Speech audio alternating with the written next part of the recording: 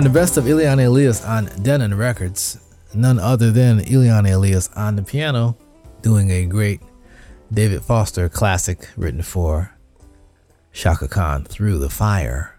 From the best of Ileana Elias. Denon was a huge electronic company. They're not as huge as they used to be, but back in the 90s, they made great CD players, and they started a jazz label, which featured a lot of great musicians and artists. When the CD player became extinct, the label was not too far behind, unfortunately, but we got this piece from Ileana Elias. Thank you. Also, Ramsey Lewis, we got a double Ramsey Lewis hit there. Track called Skippin', produced by Al McKay of Earth, Wind & Fire, the album Tequila Mockingbird. Ramsey with Seventh Fold, produced by Maurice White of Earth, Wind & Fire, the album Salongo. Beautiful track from Ramsey. Hope that you enjoyed that set. You know, we try to keep the music very cool here. We are 1 hour into the show. If you missed any part of the show, you go to newurbanjazz.com, click a button, this is on demand. We'll take care of the rest.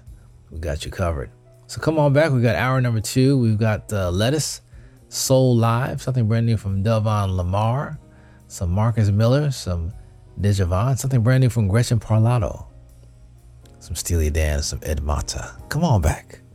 My name is Bob Baldwin.